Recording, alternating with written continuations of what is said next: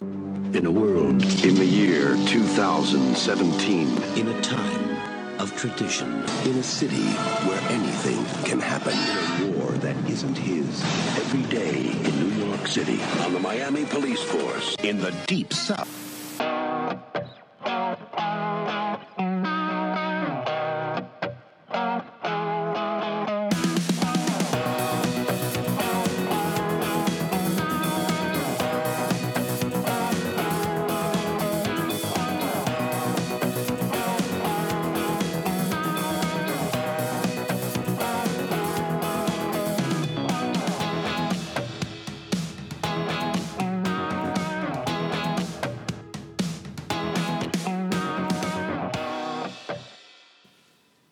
What's going on, everybody, and welcome back to the video store for another episode of Late Fees, the show where we take your favorite directors and favorite genres, put them on blast, and figure out if they deserve to stay or if it's time to toss those bitches out of the video store. I am your host, Justin Davis. I'm here with Pat, Fifi, and Cam. What's going on, everybody? My weakness is water.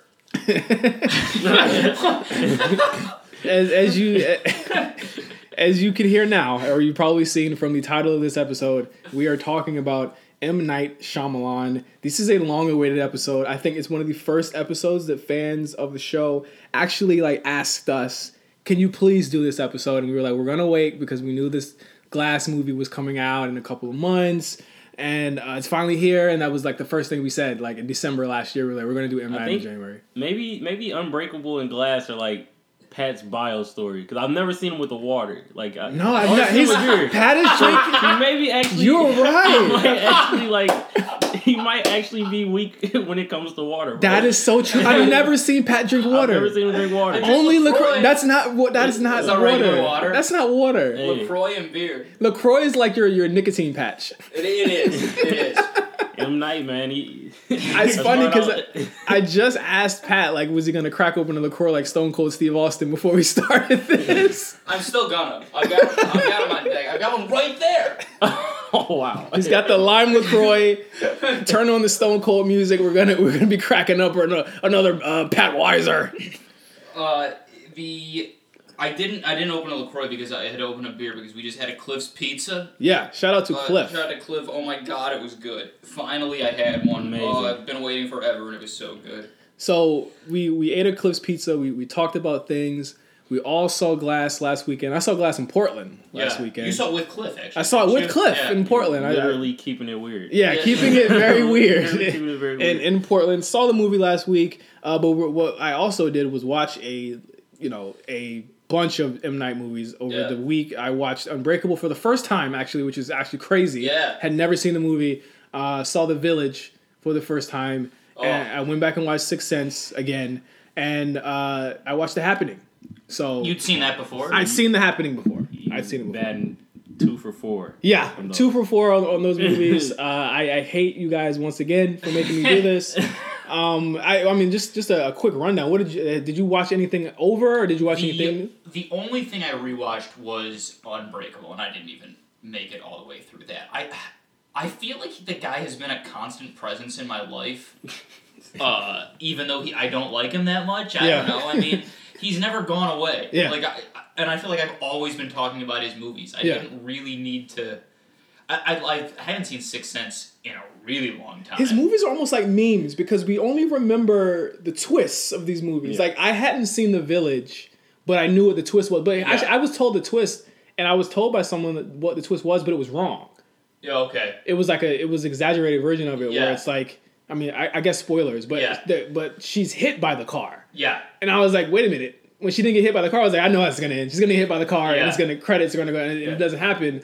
Or The Happening, where it was just somebody was like, bro, it's literally just plants. I haven't seen The Happening since I was 10 when it first came out. Even at that age, I knew it was bad. The amount of movies that you have seen at a young before age. You even had hair on your face is amazing. It's crazy. I mean, that's not saying much. I just started growing hair on my face. Me too. The Happening was crazy because it was the first of his movies where it was the twist is literally just in the trailer. There wasn't any there's some another thing. Yeah. Like once you've seen the movie, like it was just plants. Like Yeah. that was when it was like, wait, what? Yeah. Who is M. Night Shyamalan? Like what has he been doing this whole Absolutely. time? And so we come at this crossroads here where we have, and again, spoilers, we have Glass, which, before we even review it, I'll just go ahead and spoil it now. It's not a good movie. And we have these other bad movies that he's been involved in. It's like, where do we start here? So I guess we start really at the timeline of the good ones, or the good one, or the good two. Like, are we of the mind that there are two good M. Night Shyamalan movies? I'm of the mind there are 3. Okay, what's your 3? And I'm gonna follow this up with some stats for that. Yeah, the 3 are Sixth Sense, Okay. Unbreakable, Okay. and Signs. Okay. I think The Sixth Sense and Unbreakable are pretty unassailable. Like those are undeniably, I would say, good films. Right. Signs, you probably gonna be on your own tonight. Yeah, that's fine. Well, that's fine. Let's go to. I know we hate this site. I know Pat hates this site. We're just gonna, before we go through it, we're gonna go to the critical reception from Rotten Tomatoes. The critical reception of this, we ran through it before we started recording. It's maybe the most accurate Rotten Tomatoes Ever. like of an entire person. It's like, oh yeah, I sign off on Most of basically it. all of this. Okay, so I'm not gonna do his 92 Praying with Anger. It wasn't rated, or Wide Awake. Never seen it. Never even heard of it. Yeah, I don't know. 1999, Sixth Sense, 85%. Yes. To date, his highest rated movie. Unbreakable, 69%, which is to me insane. I think it's better than Sixth Sense. Yeah. I think now Unbreakable is regarded as like his best film. Talking about, we're glossing over something on this Rotten Tomatoes list. What? M. Night was a screenwriter for Stuart Little. Yeah. Yes, that's it was. That's like Wow. some of the best M. Night trivia. He might be the only credited writer on the script, actually. I don't know. I'd have to check. But Why? honestly, do a children's movie. it's a lot better of a script than like a lot of his other movies. Yeah, but I mean, he had a lot to go off of. Yeah, and also he didn't direct it, so Oh, there we go. he couldn't the twist would have been like that the mouse adopted the family. I don't know what the fuck. So, Signs had a 73% Rotten Tomato score. The Village, 43%. Lady in the Water, 25%. The Happening, 18%. The Last Airbender, I'm pretty sure people are expecting this one. It was 5%. All widely considered That's a crazy 3-movie streak of a terrible movie. And he was continuing to get bags for these movies. After Earth, 11%. The Visit. Wait, hang on. It's Lady in the Water. Yeah. The Happening. Well, I mean, you can start with The Village because that got 43%. Okay. The Village. But The Village was like his first misstep. It Yeah. was like True dud, He could have still figured it would have been oh, The Village I see what you're going for. It didn't work out, but you came back with another good one and it was fine. Yeah. Instead, it was Lady in the Water. Lady in the Water was just a worse version of The Village. Right. And then The Happening came out after that. Yes. And then The Last Airbender. Yeah. And then After Earth, The Visit, which was supposed to be his. I mean, it was only a 2-year break, but it was him going back to horror. Yeah. So to speak. And a small movie. Yeah, very small movie, very low budget. 66%. That's a W. You go from 11 and then Split. Yeah. 2 years ago. I mean, if you were in a math class and you went from you got an 11 on a test and then on your next test you got a 66. But I think at that point the teacher's there must have been something here in the curriculum they really didn't match true. up with. That's true. Yeah. There was something that you weren't understanding here that you understood here. Yeah. Well, what I think it is actually is the less people in the movie, the better it does. The better it is. Well, doesn't After Earth just have the 2 of them? Yeah, and then you got Glass. It's there's 5 people in this movie. Yeah. So Split got 76%, and a lot of people would consider Split to be a return to form for M. Night. I wasn't a big fan of the bait and switch. I still say to this day I don't like the ending to Split whatsoever. I think the movie the movie is entertaining. Yeah. But I wouldn't say on a filmmaking level it's much better than The Visit, which is another it's fine, it's a rental, it's a matinee. It had a better twist. Yes. In that there was no twist. Yes, yeah. Or it was a small, predictable, by the numbers twist. Yeah. The ending of Split, I do remember sitting there being oh fuck. Yeah. The kind of the twist of Split was that it's M. Night. Yeah. It's still me. You might have thought I was making a small return to form, but this is a prequel, a sequel to my movie from 20 years ago. It's something that I wrote allegedly years ago, the ending to. So I mean, it kind of it's a skewed little filmography for him. Yes. As far as the last 4 or 5 years. I've grown like more and more intolerant of like gimmicks. Yeah.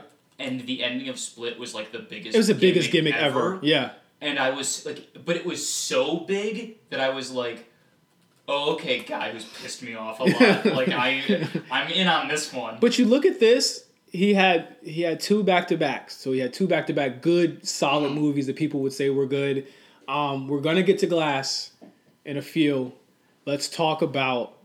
let's just talk about our first feelings of seeing The Sixth Sense. I remember those commercials for Sixth Sense and being like, holy shit, this could really change the world. My mom rented this movie at Blockbuster and watched it. We all watched it together. Yeah. I just remember being fucking afraid of it and running into another room with my mom. It was transformative for her. She fucking loved the movie. Yeah. You go back and watch Sixth Sense now.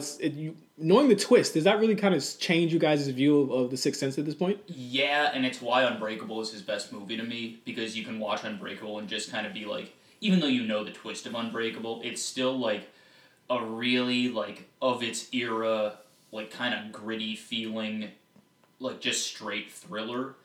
And it's kind of like sparse, and like you watch the scenes and you don't exactly know what's going on. Yeah. But Sixth Sense you can only watch knowing that he's a fucking ghost. Like you can't really pay attention to anything else. You can really only pay attention to how the scene is set up to make you not realize the first time around that he's already dead. Yeah. I mean, basically, I think for anyone of our age, it's like The Sixth Sense invented the movie twist. Like, it didn't, obviously. It didn't. But it still, 20 years later, it's still, like, the twist ending. He became the twist guy. Yeah, so points for that. So you could kind of say, like, this is, like, the beginning of, like, M. Night becoming who he is, like, today, as we know him. With as far as twist and everything. It's the same conceit. I think there's only one movie in his filmography that kind of goes away from that conceit, and it's probably After Earth. What about The Last Airbender? Is there a twist in I don't even know, bro. I will never watch that movie. Yeah. I still haven't seen all of the actual show. I would never watch the fucking. Yeah, I think this would just piss you off. Yeah. But I mean, in '99, Sixth Sense, 2000, Unbreakable, really quick turnaround. Yeah. Same main actor in both movies. Yeah. Kids also a big theme in M. Night movies. Loves working with children. Yeah. But Unbreakable, a movie that I had never seen before until last week. I don't even know why I hadn't seen it before. I think. It's really hard for me to understand why I didn't see it. Here's why you hadn't seen it. Because this is why I didn't see it. Yeah. Look, I saw Sixth Sense, and I remember seeing the day I saw Sixth Sense. I rented it with my cousins, and I watched it while I was supposed to be watching the first time that Goku turned Super Saiyan. It was the same day they aired that episode, and I was so scared of Sixth Sense that I was awake for Midnight Run. Yeah, the old Toonami thing. Yeah, and so I got to see it anyway. That's dope. Super Saiyan transformation. We are way back in the early 2000s, late 90s at this point. I was so scared of Sixth Sense, and I was really fucking scared of Signs after I saw it too. Like when the fingers coming under the doors, I was terrified. That was in the trailer. I see dead people shit for me when I was like a kid. That scared the shit out of me, bro. Like, as a line now, when you watch it, it's like, why the fuck did this scare us? Was it Haley Joel Osment? It's because it wasn't like now. Well, I saw it as like me as like.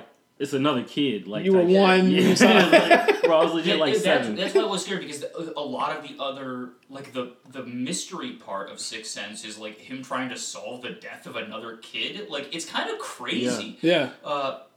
And I remember like actually this is the thing I still think about. When I think about gun violence and kids. So if you think filmmaking is not powerful, it totally is.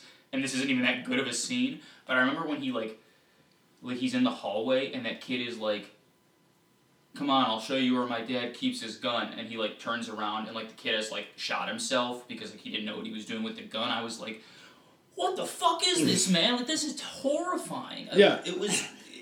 Sixth Sense was scary as shit. But this wasn't.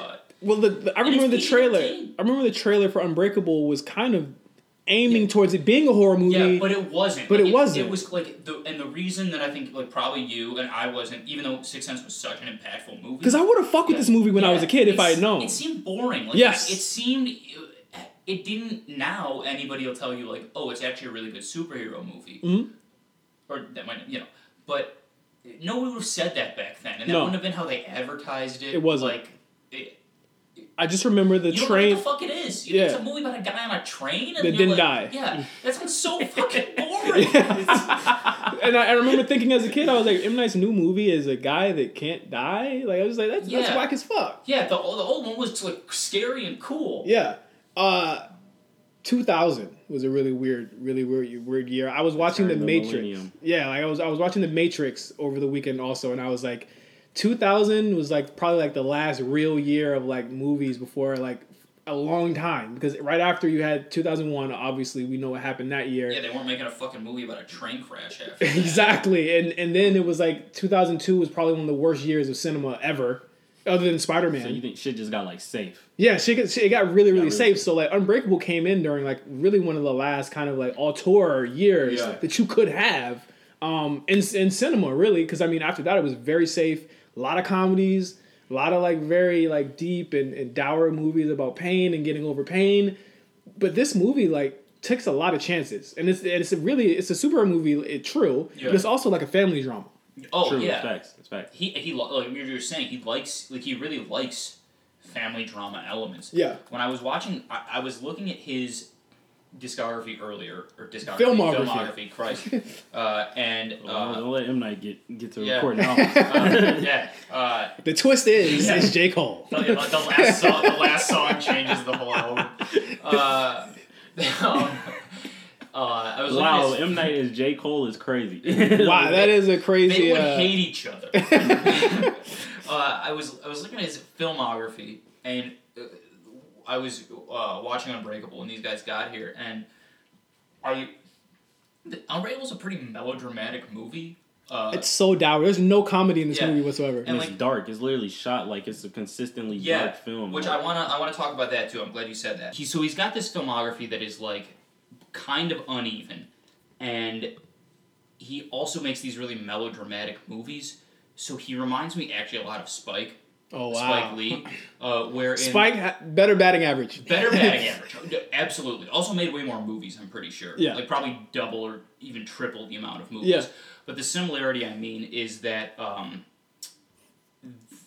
they both have made a decent number of movies, even if Spike's made more, and their reception has been uneven, and even like people like the reception has been uneven, and people who like one movie won't like another, and people who like one won't like another.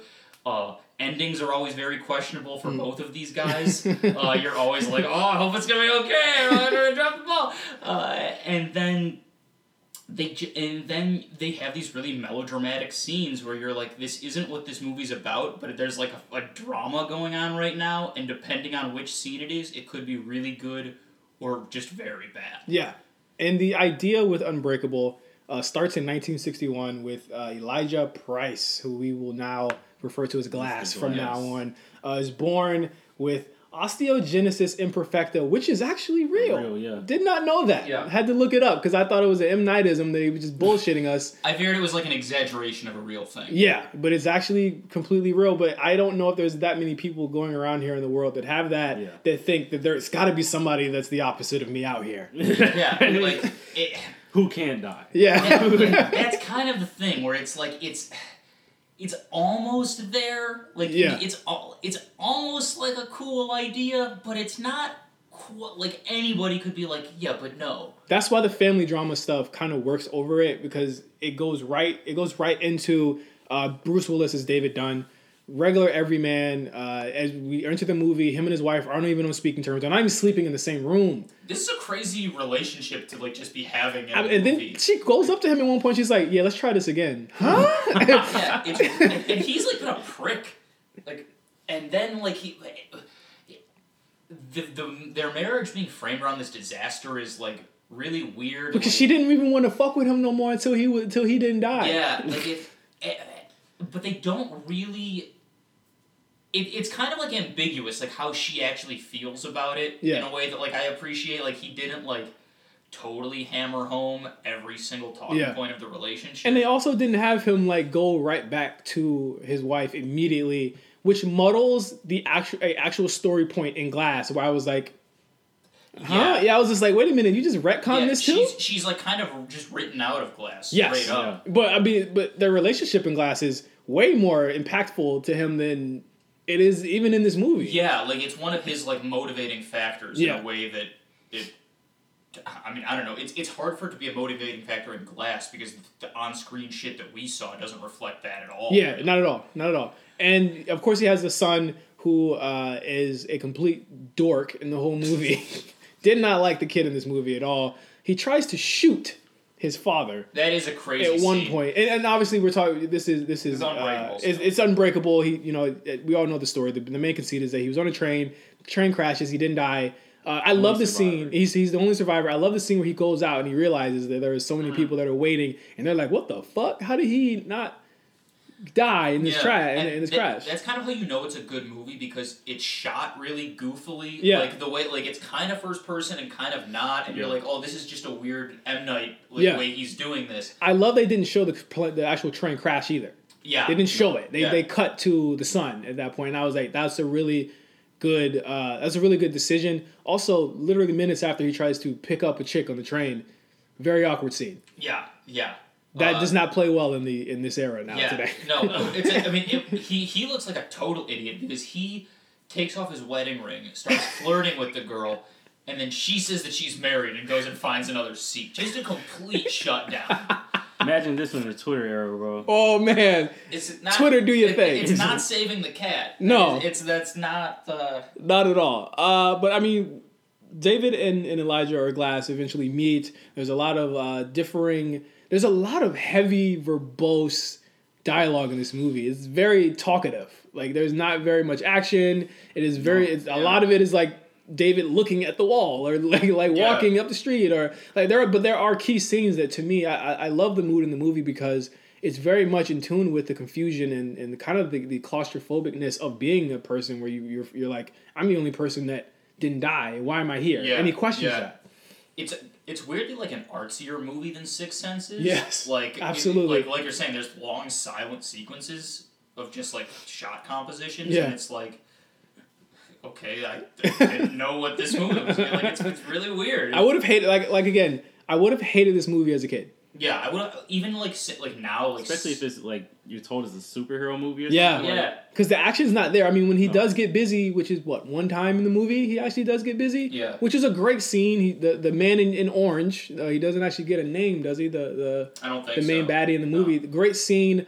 I also just love how understated things are, where it's like he does have a weakness, but you don't know it. It's not explicitly said, this is your weakness in this movie. There are parts where it's like, okay, I get what this is. Yeah. And I really love, stuff like that. One thing I do want to ask about the movie, Samuel L. Jackson's performance here, not very talked about much.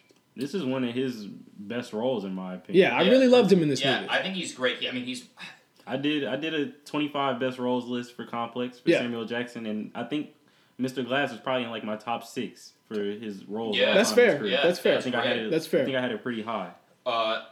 Top, if it's not a top performance by him, it's one of his top on-screen haircuts. Oh, absolutely. It's so sick. And the bastardization of the haircut in Glass is so terrible. Listen, everything we're saying about this movie right now, just like Samuel L. Jackson's looking for the opposite, Glass is literally the opposite of this movie here. Of course, there is no actual weaving plot to Unbreakable as well that has any discernible root in the story. It is literally him finding his way and finding his powers. I want to talk about the scene where he's lifting the weights. Okay. And I thought that was probably one of the best. You know how like Spider-Man, he has those scenes where he's jumping off the roof? Yeah. And he's falling and failing, and they redid that in Into the Spider-Verse. These points where the heroes are figuring out themselves. I think this is the realest figuring out your powers moment ever in a superhero movie. It's especially good because it really helps him capitalize on the father-son thing. Yeah. And it actually marries the superhero origin story with the father-son story. Right. And it isn't like, it's just like a regular father-son moment that like, if you were this like Dunn is a working class guy. He's not like, he's much closer to Spider-Man than he is to Batman. Yeah. And like he would just be hanging out with his son, and like when they're like lifting the shit, he says like, well, what else do we have we can use, because they run out of weights, and like they don't just have a shitload of fancy weights in a weight room. He's gonna be like taping shit to a barbell to see how much he can lift.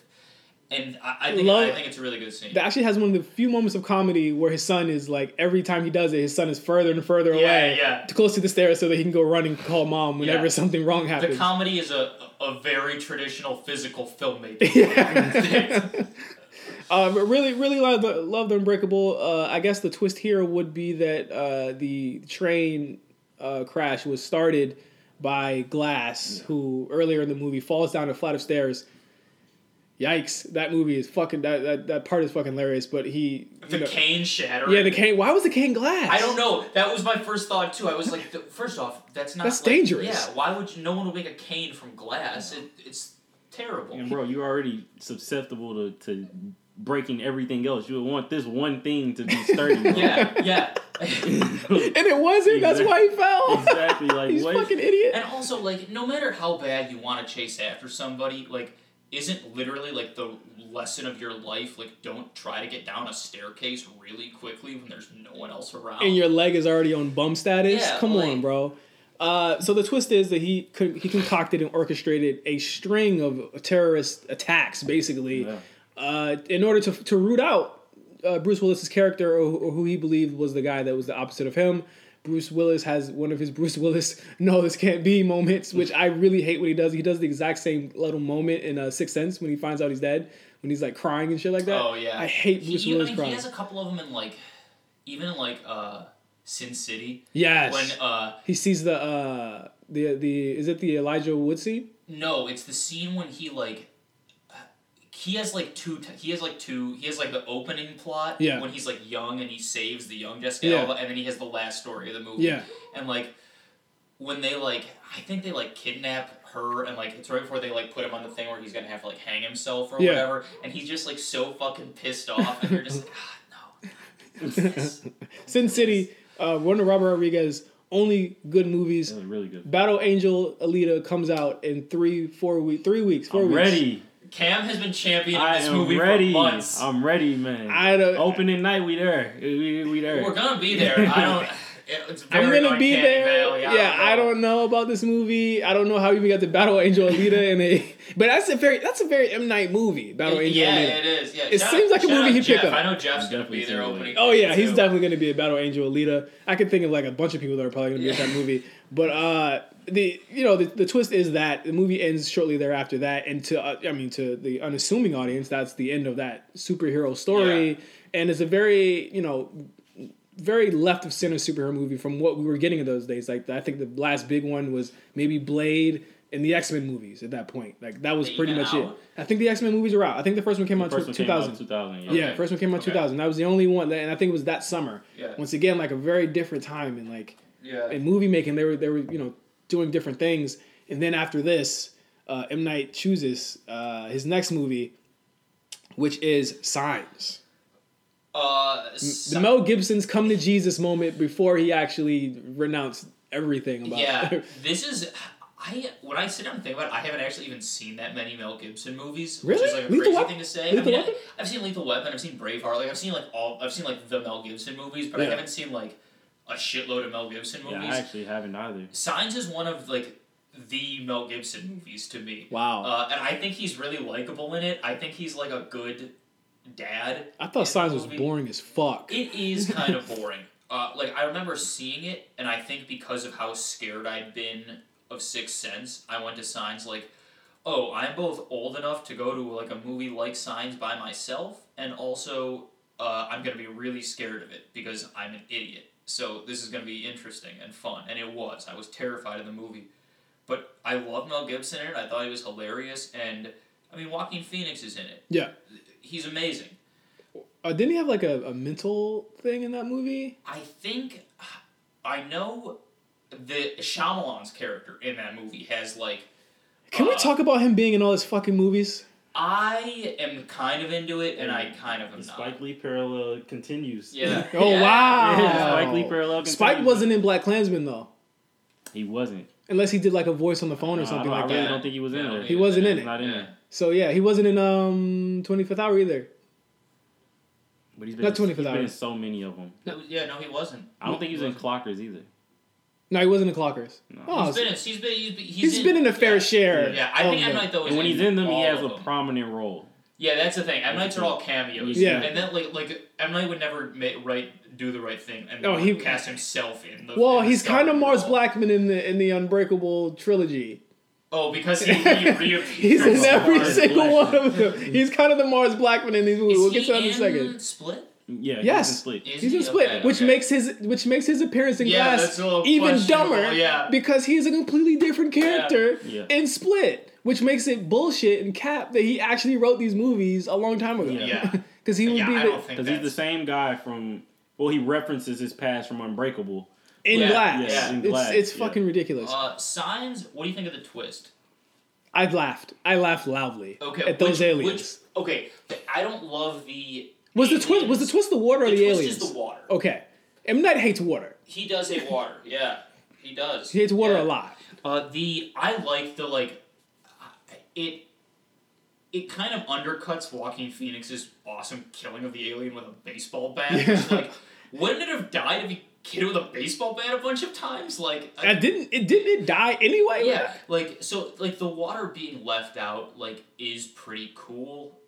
It's the girl saying the water tastes bad. Like the whole movie, it's kind of payoff. It's one of his better twists. His twists aren't that good overall. Is with the problem with him basing this career off of twists. Yeah. Is that a lot of them aren't good. Sixth Sense is good. Unbreakable, the movie is kind of the twist is kind of built into the movie. Yeah, the because twist. it's a thriller. It functions as part of the movie. Where in his other movies it feels like they service a twist. I wouldn't even say the twist in Unbreakable is a twist. I think Glass has way more twist than Unbreakable does. It does. I think Unbreakable's I hesitate to call it twist. It's just the most natural flow of the movie. Yeah, the other ones feel like twists in a movie. Yeah, it's a learned moment for David. Yeah. Where you can't trust everybody. And that was more like a cautionary tale of this guy was always evil all along, and if you're going to be this hero that you're telling your son that you are now, you have to watch your allies and your enemies. Yeah. And I really didn't feel it was a twist. I knew what it was going in, but I was like, when it was revealed, I was like, no, it definitely isn't, because it's kind of like you said, it's baked into the actual plot. Yeah, the movie's way more dependent on just the drama. Yeah, wasn't but when those aliens are walking on the streets and they look like fucking the Claymations from Action Team or Action, Signs? yeah, Yeah. I was like, get the fuck out of here. The hardest thing the scene when they're in the basement and the alien's hand comes through the coal grate down there, that's scary. That part's scary. There's some just good scene construction in Signs. He could have kept it like that. Yeah, and if he'd made 5 more movies as good as Signs, he'd be his average would be way higher than it is He'd probably now. be on some Spielberg-esque level of getting bags and getting movies. Yeah, but hey, I mean, because you look at what Sixth Sense and Unbreakable did at the box office. Yeah. He was up there. People they just started getting sick of it with Signs. And then the Unbreakable made out. $248 million all together. 600. Signs still made $408 million. What did Lady in the Water do? Hold on, we're gonna get to that. Okay. Oh, The Village was next. The Village, because I did watch The Village. And you hadn't seen it before? I hadn't seen it, and It's funny. I was texting Eric when you were watching it. I was like, the twist for Justin is going to be that he hates old-timey movies. Yes. It isn't one. Listen. It is not an old-timey movie. well, I knew the twist. I knew the twist. I knew the twist going in, but I knew that I had to get through the old. Disclaimer for the listeners: I hate old movies with old cars, old clothes, old talking, Buggies, horses. buggies. I like The Witch because it managed to be creepy enough for me to. But I like old movies. Give them the fuck out of my face. I would like Live by Night. It was testing my patience. It was really testing my patience. Okay, The Village, they're fucking they're fucking churning butter and shit. I'm like, what the fuck?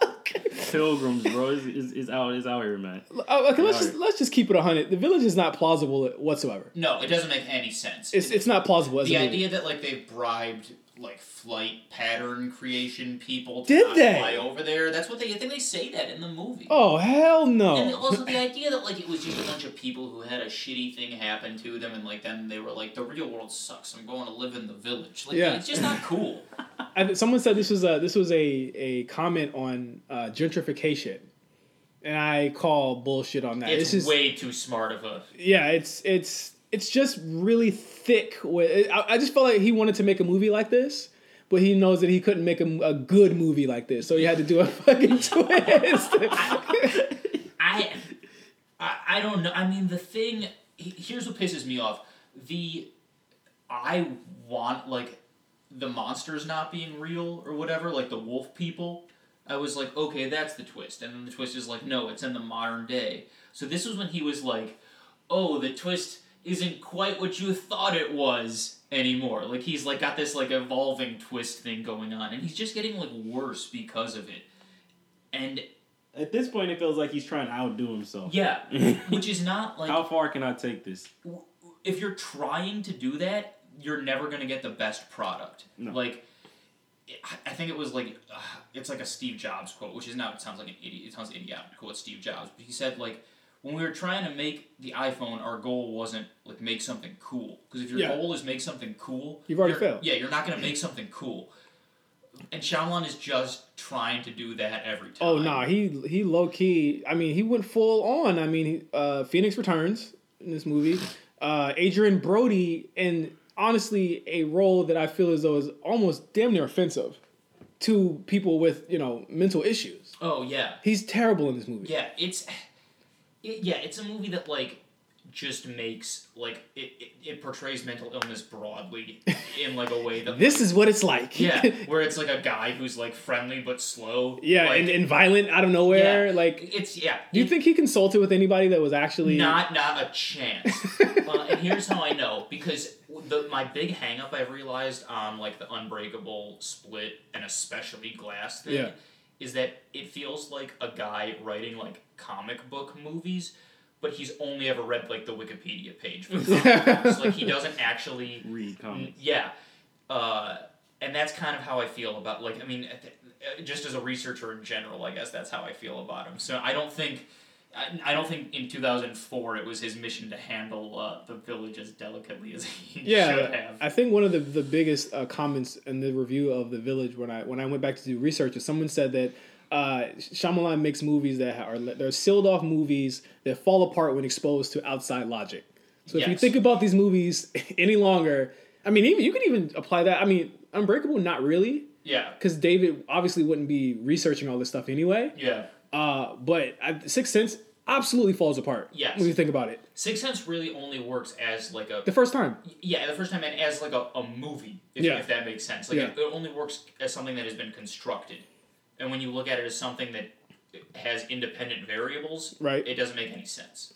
Lady in the... Before we go to break, I just want to kind of run through maybe like two more of these movies. It's crazy how he kept getting like big He name kept A-list getting actors. bags. He got a lot of Money. these people under his wing. Like he got Willis to do a couple movies. He got Joaquin Phoenix to do a couple movies. Bryce Dallas Howard did a couple movies. Yeah. Then he gets fucking Mark Wahlberg. Yeah, only one movie. But Donnie Wahlberg did a movie with him though. What did he do? Was Donnie Wahlberg in The Sixth Sense? Yeah, he was Sixth Sense. He was like the mental patient. Yeah, he was the kid that killed him. Yeah. Crazy role for Lady Donnie Wahlberg was skinny in that movie. Lady in the Water. What was the twist here? I've never seen it. There's not really this. Okay. This looks fucking wild. This movie is where he goes from like. Huh? Lady in the Water is bad because there's not like there's like it left turns into like extreme mythology, fantasy, but there's not actually a twist.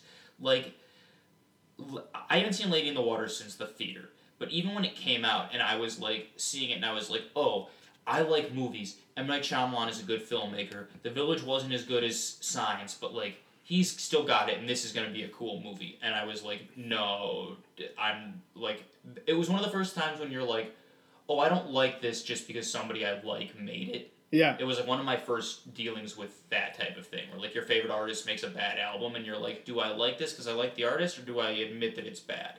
And it's basically like, Oh yeah, It's his first real flop. Because it's not, the movie is literally like Paul Giamatti is the manager of an apartment. A woman starts swimming in the downstairs pool the pool downstairs. At night. People like complain about it. There's like a wolf prowling around the apartment building. Does he try and go to David Lynch here? No, because if it were Lynch, like, it would have just been a lot of like creepy stuff that like ultimately wasn't explained, and you were like, that was weird, I don't know what the fuck that was about. The problem here is actually the opposite. He explains all of it, and he's like, oh, a bunch of people in this apartment building like fill long-time mythological roles for like some random story I'm making up just for this movie, and like it's just like it's the ultimate like when held up to outside logic, none of this holds up. Because it's just a completely constructed, like, self-jerk-off situation. Like, So, this movie made his budget back roughly. $2 million more. $2 million more than his actual budget, which means it actually probably lost money. Yeah, it lost money on its advertising. Then we have The Happening, which I did rewatch. His first R-rated film.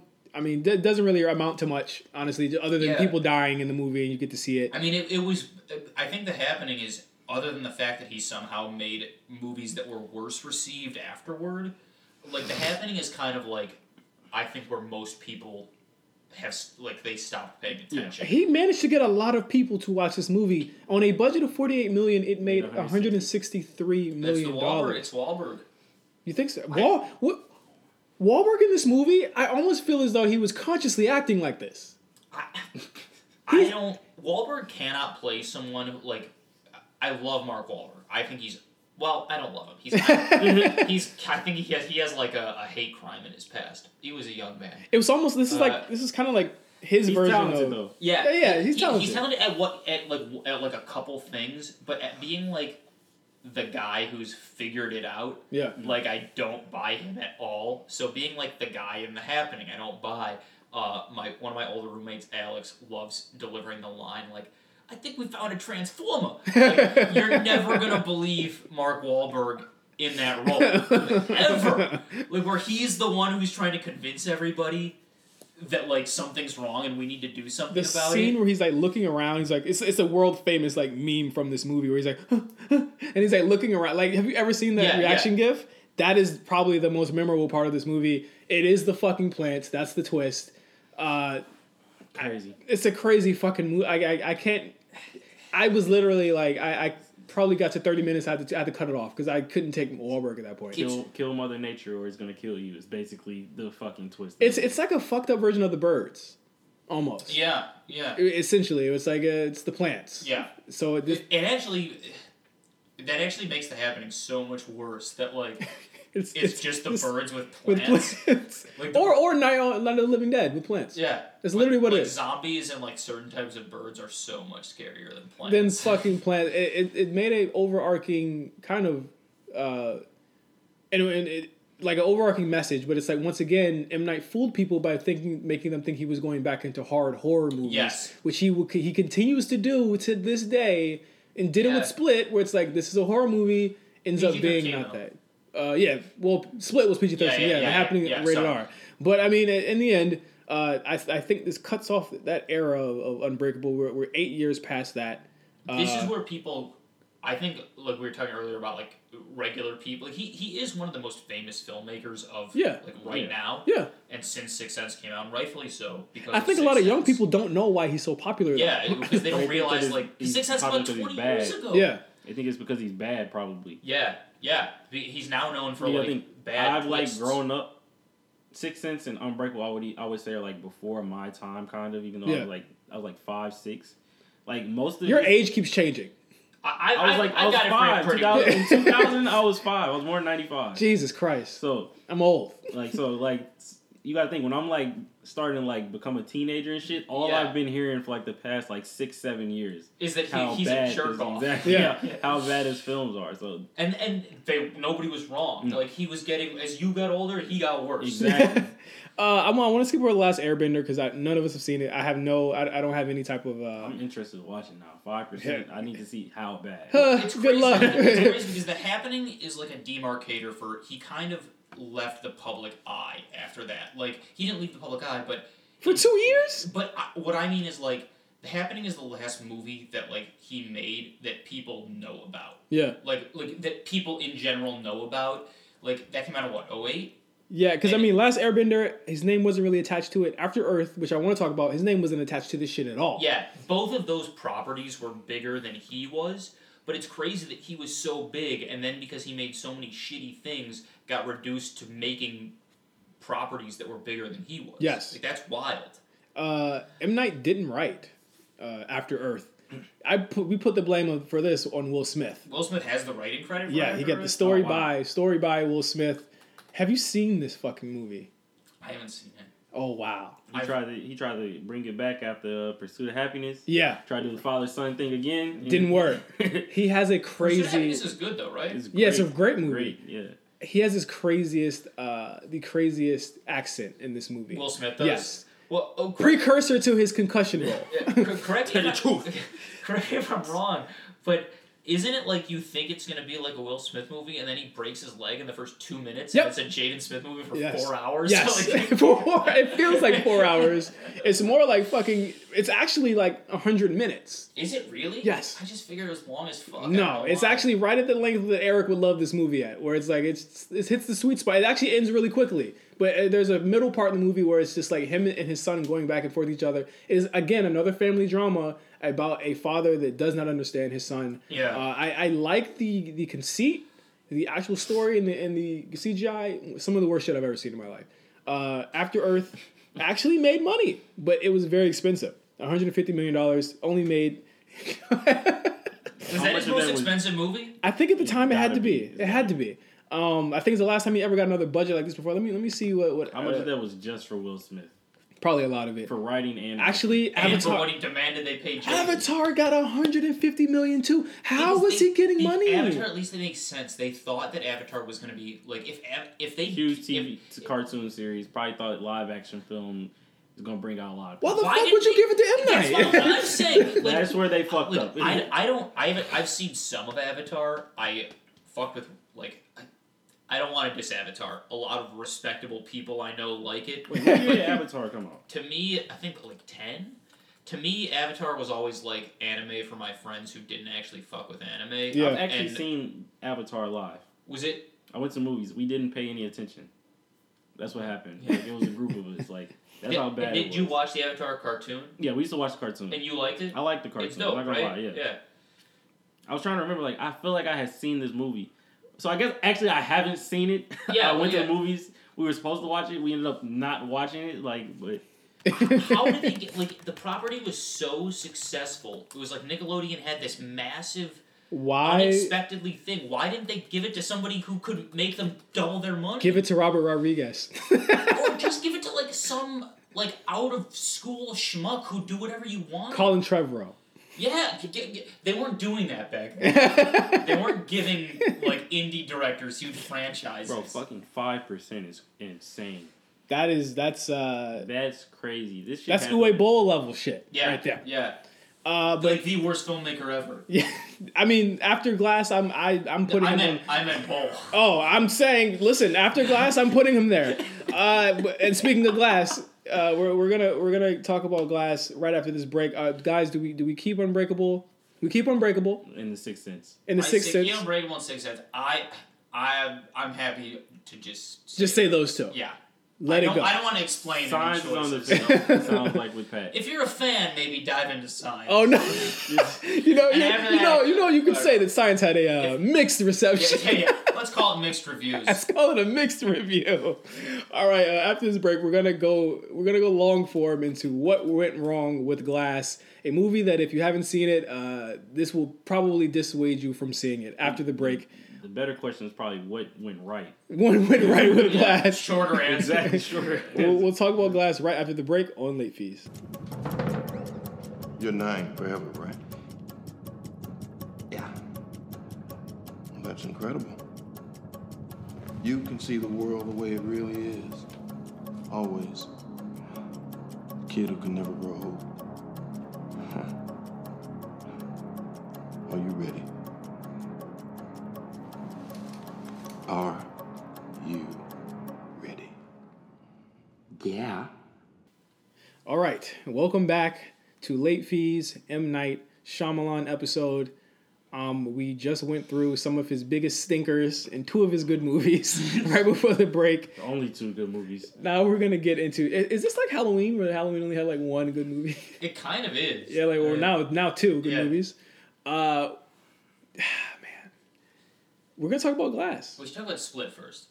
You want to talk about Split? Well, let's briefly. Split was a movie that was a James McAvoy vehicle that was essentially sold as a James McAvoy vehicle, yeah. a split personality movie where he played a number of different. I want to say like 21 different characters. 24, I think was the 24. I think the Beast is the 24th. Yeah. Oh, okay, yeah, 24 different characters. He kidnapped a group of girls, locked them in some type of cellar, and for most of the movie, it's just him. It's very much a enclosed, and he's very very famous for doing these movies where they just take place in one area pretty much, and it's basically just McAvoy playing to the camera. And it is kick ass. It's a great movie. It's a really great movie for McAvoy. I thought the plot was a little.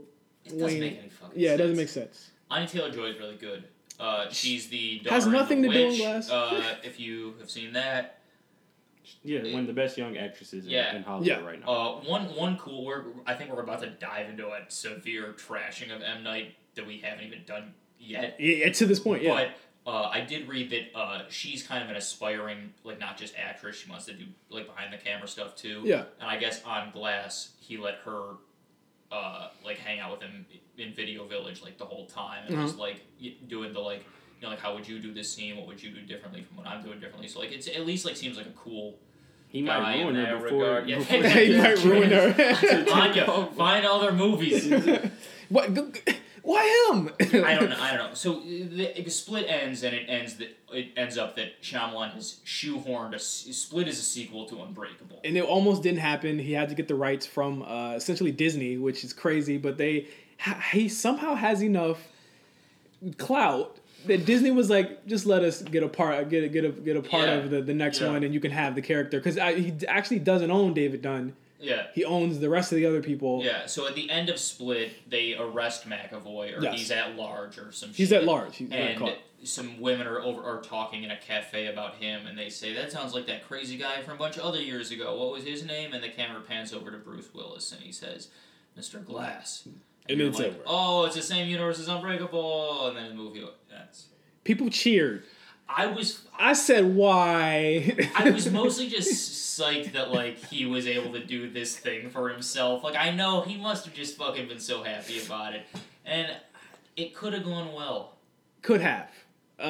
Being the operative word here. Glass picks up literally days. Yeah. It seems like after Split ends, David Dunn there is probably 3 settings in this movie. Yeah. Maybe 4. This movie is very cheap, self-financed by Shyamalan. It picks up with David now. You see his son has grown up. I popped huge when I saw the son. It is really cool. It's the same actor. And he looks exactly the same. He looks exactly the same. Yeah. M. Night's there too, somehow. So, he's cleaned up his act. Cleaned up his act since last time you saw me. He's just buying equipment this time. Yeah, just like what? Not selling drugs this time. Yeah, like what? He also didn't have drugs on him. At all, no. Scene. So yeah, M. Night, I still don't believe that you wrote all these movies to go into each other. So he's essentially on the prowl for McAvoy's character, Mr. Crumb, and he finds him. They pretty much lock up. When I was concerned at that fight scene. That first fight scene. It was bad. He's self-funded. It's so dark. Just on the budget of these fight scenes. Yes, it's so dark. It's dark. And Cam said this earlier, that Unbreakable is like a dark movie, and there's a difference between dark and poorly lit. And dark is like, if you want to make a dark-looking movie, like The Godfather is a dark, physically looking at it, it's a dark as fuck movie. The scenes are not brightly lit. Yeah. Unbreakable is like that. The Sixth Sense is like that. Even Signs is like that. They're all very, like, that was a stylistic thing in the late 90s and 2000s. I mean, before then also, but they look very of the era. Glass happens, and I was sitting there like, this just looks like there should be 3 more lights in the scene. Yeah. Like, it just looked poorly made. The first fight scene is literally they're throwing a table back and forth at each other.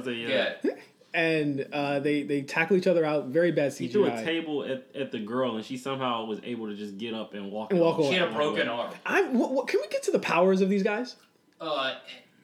They don't make sense. They're never fully explained. I'm not sure. Like, how powerful is Dunn? The Overseer. I'm sorry, he has a name. In this also, can we pump the brakes real quick?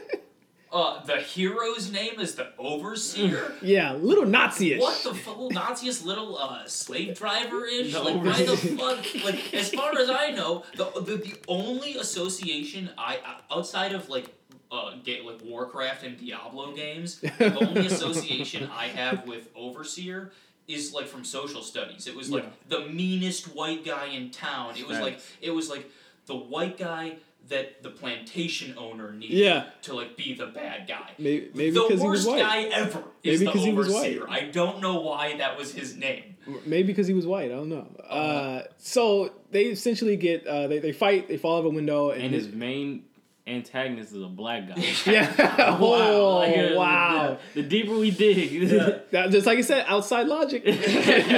Outside logic, it fucks it up.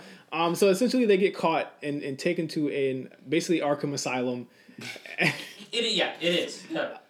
This is where the movie starts to fall the fuck apart and fast. Okay, so essentially, and it's when the movie needs to get good. It's not good before that. No, I was watching it like, when they get together, this has got to be good because now there's like these things don't even make sense. There are large swaths of this movie where Bruce Willis isn't even around. Yeah, it's facts. You can tell during the fight scene it's not him either. Yeah. Oh no. I feel like he probably was on the set maybe 2 or 3 times for this movie. The movie made me wonder why. Why did he accept this movie? Yeah, he should have said like, I appeared at the end of Split and then I did this because I thought it was going to be like a fucking David Dunn movie, like where I got to do my thing, and like that isn't what it is at all. No. It's split like unevenly. Like none of the 3 guys get a cool story. Yeah. No. The B story of like their friends teaming up is also bad. So. The B story of the son, Anya Taylor-Joy, her character, and Glass's mom, who terrible.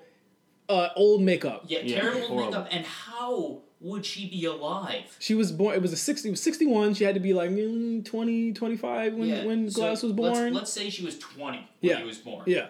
I guess now she'd be in her 80s. She's moving way too well though. Yeah, she's moving way too good. She's moving way better than him. I mean, I guess he's got his thing going on, but. How old is Samuel L. Jackson in real life? As old as she is in the movie. Yeah, absolutely. Like 70 something.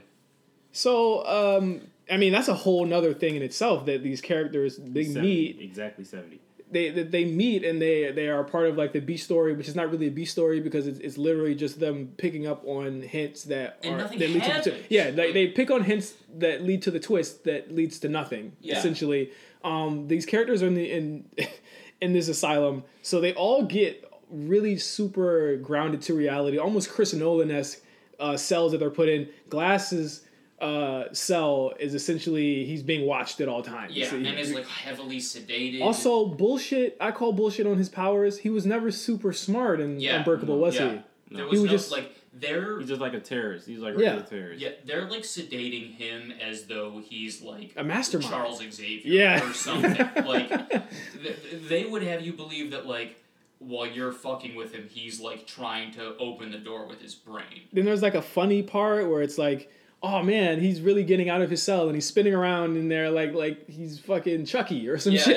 It's really like weird. So that's his cell, and then David's cell is he's in a cell covered in there's like a bunch of water. It'll flood. Yeah. There's a part where they douse him in water. Yeah. And I'm like, you expect him to sleep on that wet ass bed? Yeah. And like, also, like, if he actually is as like psychologically impacted by water as you would think he is, he should be dead.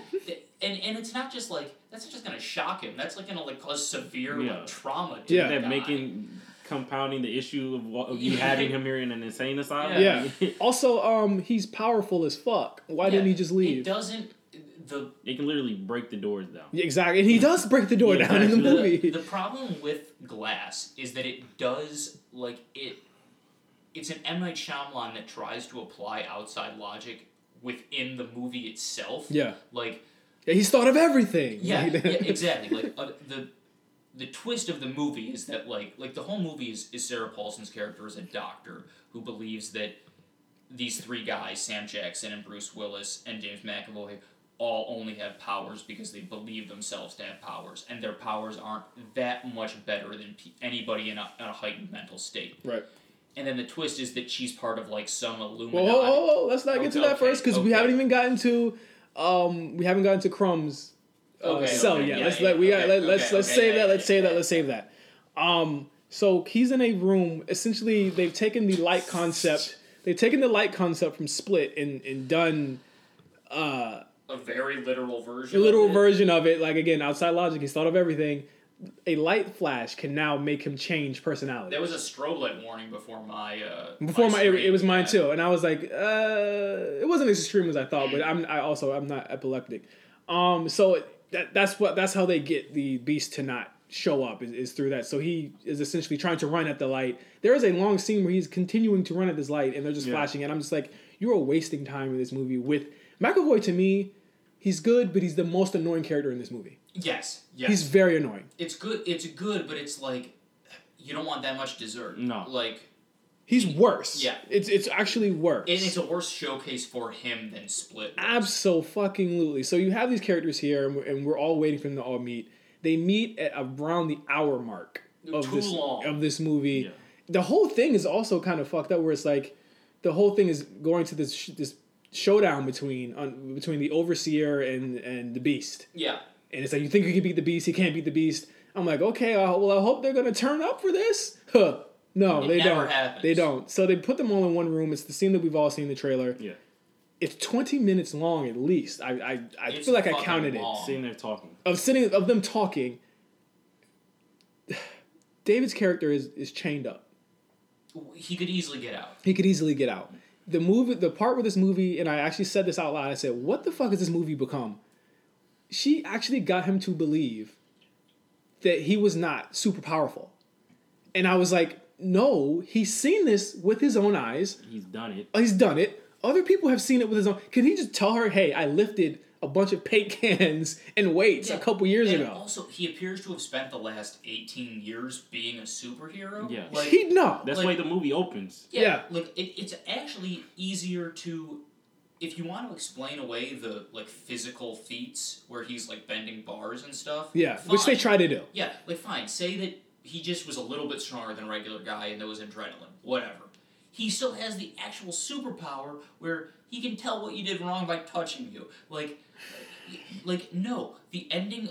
Like, here's why it's bullshit. Because Glass is in this insane asylum, whatever you want to call it, because he's there...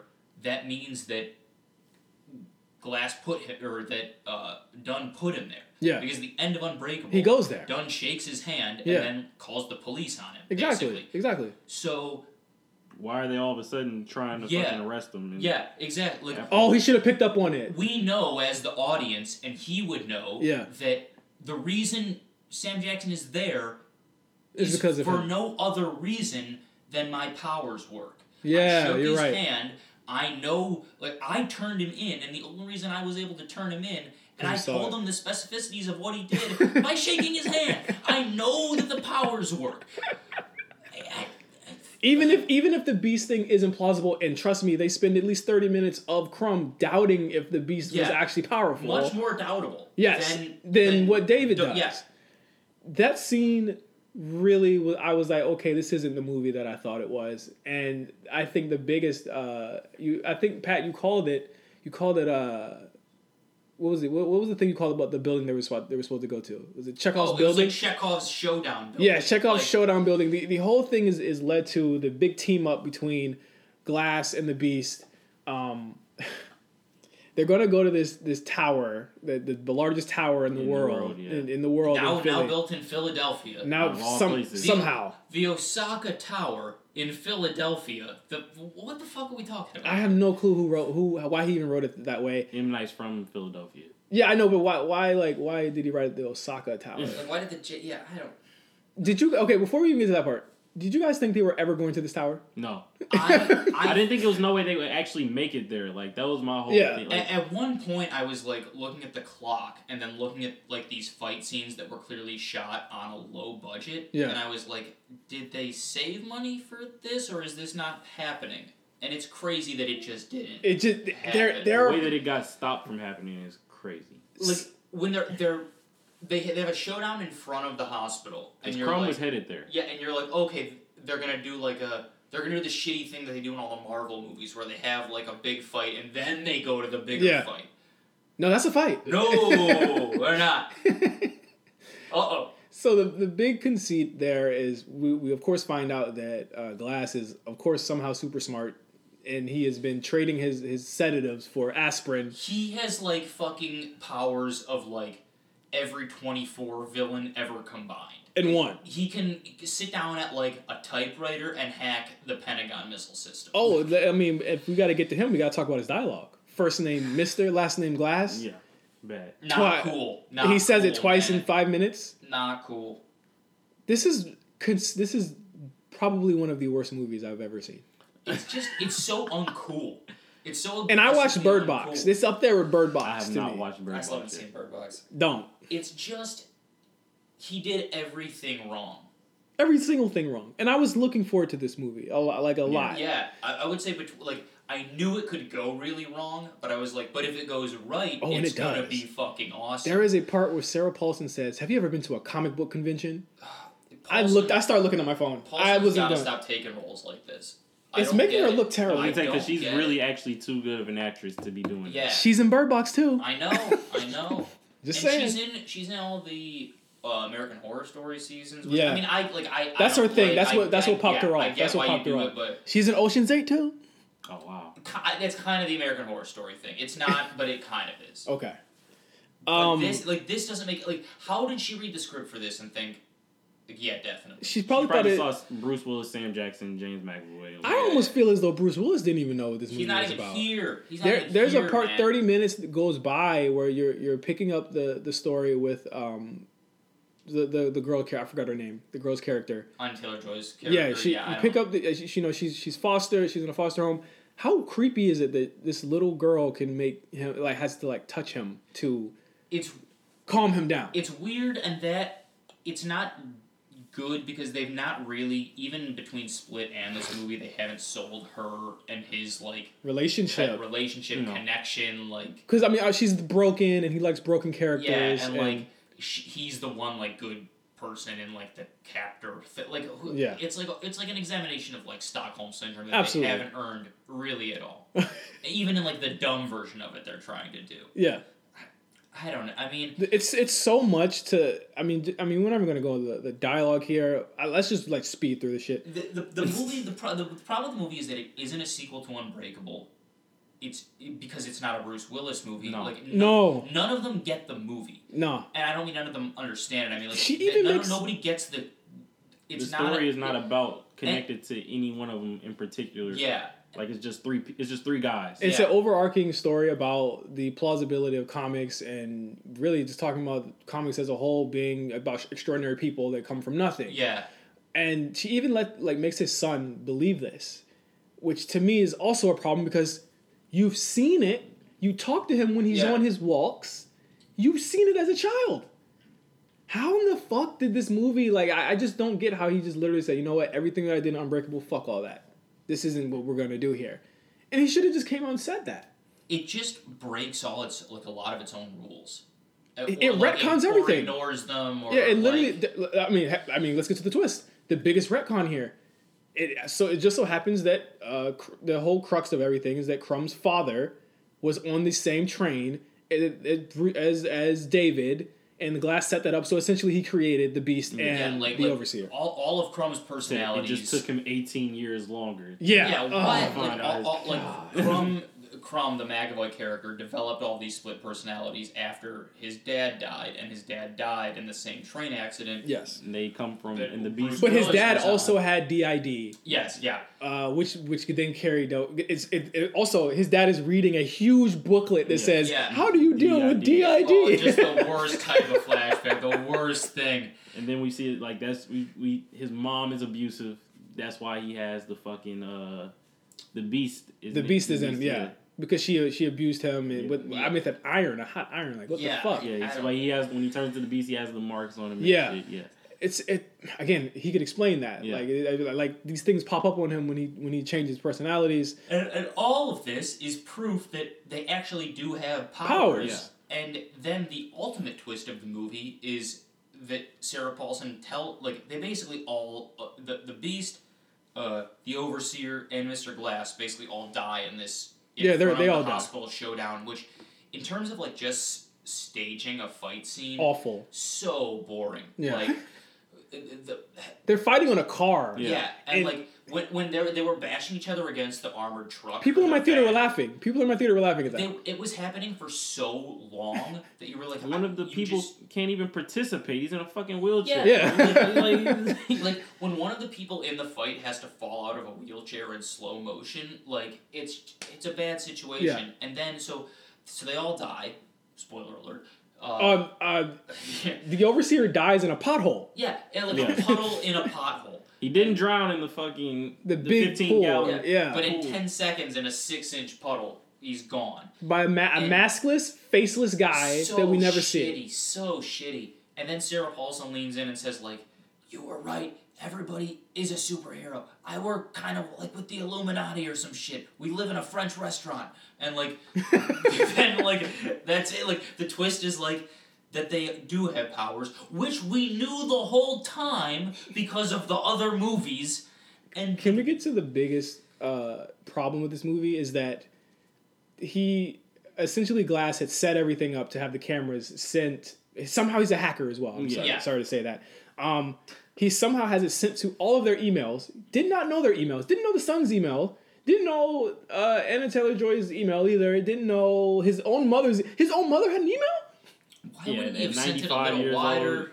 Like, send it to some news organizations. So they get these videos, and they're supposed to put them on YouTube, right? Yeah. Come on, yo. If you've seen these videos on YouTube, would you believe that there are people with powers? No. I mean, like maybe if I sent them to, like... No, listen, I saw, like, security cam footage like this of some shit, like, news organizations would have trouble believing this. Exactly. Like... There's nothing that in that... I think Glass is... his plan pretty much is a failure because he doesn't understand that we're in 2019. No. You know what he really doesn't understand? I think Dom Griffin said this on Letterboxd. His review ended with it was like shout out to Dom. Yeah, shout out to Dom. And it was like take a drink like every time someone does this, but take a shot every time someone says limited series. Yeah, limited edition. Yeah. Oh my god, limited edition when they mean limited series. Like, that was why I said the shit about M. Night only having ever read Wikipedia for comic book pages. Like, then he says this wasn't a limited edition. It was an origin story. It was like for the world? Like, for who was it in a word? Like, what? It's just a big face. He fumbled it, and here's the thing. I think essentially you look at M. Night's his career, and it is essentially a group of he reels you back in with horror. He says got him, then he tries to do his stupid shit again, and then it fails. And I bet you next time he comes back, it's in 2 years. It's always 2 years. Yeah. It's gonna be horror again. It's gonna be something that I'm like, that was okay. Then the next one I'll be like, I think I'm off the train. I think I'm off the train. Yeah, this was like, this could have nailed me down as I would have been like an apologist for life ever if this had been good. And now I'm like, I know everything. Because if you pull this off, you have like you've managed to make 3 in a row. Yeah, and it's like a sequel that ties into something from basically 20 years ago. Like it would have been. It takes great. work. So yeah, work and like faith from fans and like, and he didn't do any of it. No, he failed completely. Absolutely not. I think he'd have been if you have Sixth Sense, Unbreakable, Split. In this, The Visit too. And The Visit. If you have those 5, you're good. You're good. You have 5 good films. Like, and the fact that you made so much shit and then literally dug yourself out of it, like, because you felt like it. Exactly. That would have been so good. That's Glass. Yeah. Not a good movie at all. I think I don't know what's 2 years was coming 2 years after this, but I like I said, I'm off the train. I'm not keeping this movie when it comes to the video store. Yeah. I mean, it's M. Night as a whole. I think a director, once again, someone who has, I don't even know if he has grandiose or lofty ideas. I don't know what he like. Shout out to somebody who's clearly just not giving a shit. If we can just I don't fuck with this guy at all anymore. No. But the fact that like there is a non-white guy auteur director with the power to like keep getting people to talk about him and like he just does whatever the fuck he wants. Like it's kind of awesome. I wish I liked the movies. I wanted Glass to be so good, so bad. And it's so bad. Yeah, it's bad. How do you feel about M. Night, Cam? Man, like I said, Speechless. Speechless. Like The Sixth Sense, really good.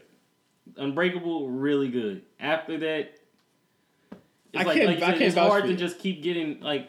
What am I coming to the movies for to see? What am I watching your films for at this point?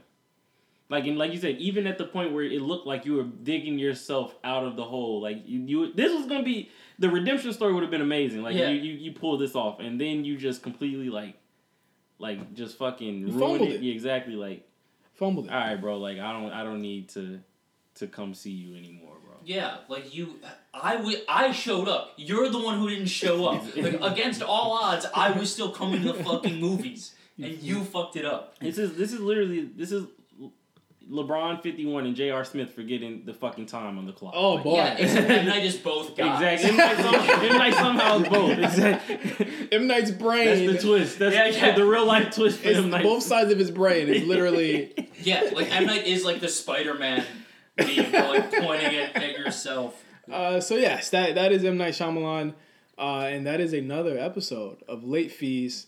Once again, check us out on RNC Radio. Follow us at RNC Radio. Pat, you have a show that has currently been airing on RNC Radio. Yeah, we have a cable box on RNC Radio right now. We are watching the first season. Third season. Wow. Third season. Not a limited edition. Yeah, it is. Yeah, this is an origin story. We are watching the third season. For the first season of the cable box, we're watching the third season of True Detective. It's actually pretty good, both the show and the podcast. Absolutely. So please check it out. I have had people who don't even watch True Detective tell me they like the podcast. It's very great. Awesome. So, we also have the A Show that aired this week. We had 2 episodes of the A Show this week. We had the CM Punk episode on Monday, and we had the newest episode that dropped this week. Check that out if you are a wrestling fan. We're going to be going over the Royal Rumble that is airing this weekend. Pat, we're gonna watch the Royal Rumble? I'm gonna try to. Yeah, we're gonna watch the Royal Rumble this weekend. We're gonna get into that, and we also have RSBN with Mark and Jeff that came out this week, and we also have 2 Belts with the Meals that drops every single Sunday. Oh, look out for the Super Lookout. Broly just came out. Yes, the Lookout with our homeboy Balvin himself joined the show to talk about the Dragon Ball movie. Actually, you know what? On the A Show this week, Mills said that he would have loved to do a Lookout Late Fees collab. We could still do it, actually. I think we should just do it. With just Dragon Ball movies? Yeah. We're getting Eric to watch Dragon Ball movies is I don't think he would do it. I think we just have to get Meals and Jeff. Yeah, and just replace Eric for that week. Yeah. You know what? We could do that next. Yeah, he would want us to do that. Yeah, he wants to do that. So we'll figure out that crossover in the next couple weeks. Yeah. So I think that it would be great. I haven't watched I think I mean, the good news is that it doesn't, like, at this point, doesn't have to be timely. It would just be, like, good that we could sit down and talk about Dragon Ball. It would be a lot of fun. Yeah. So, I have to go see that movie. We gotta go. I still have to see it, too. So let's go check it out. So, until we see the Broly movie, and until next time, I'm Justin for Pat and Cam for Late Fees. The video store is closed. We'll see you guys in 2 weeks. Peace.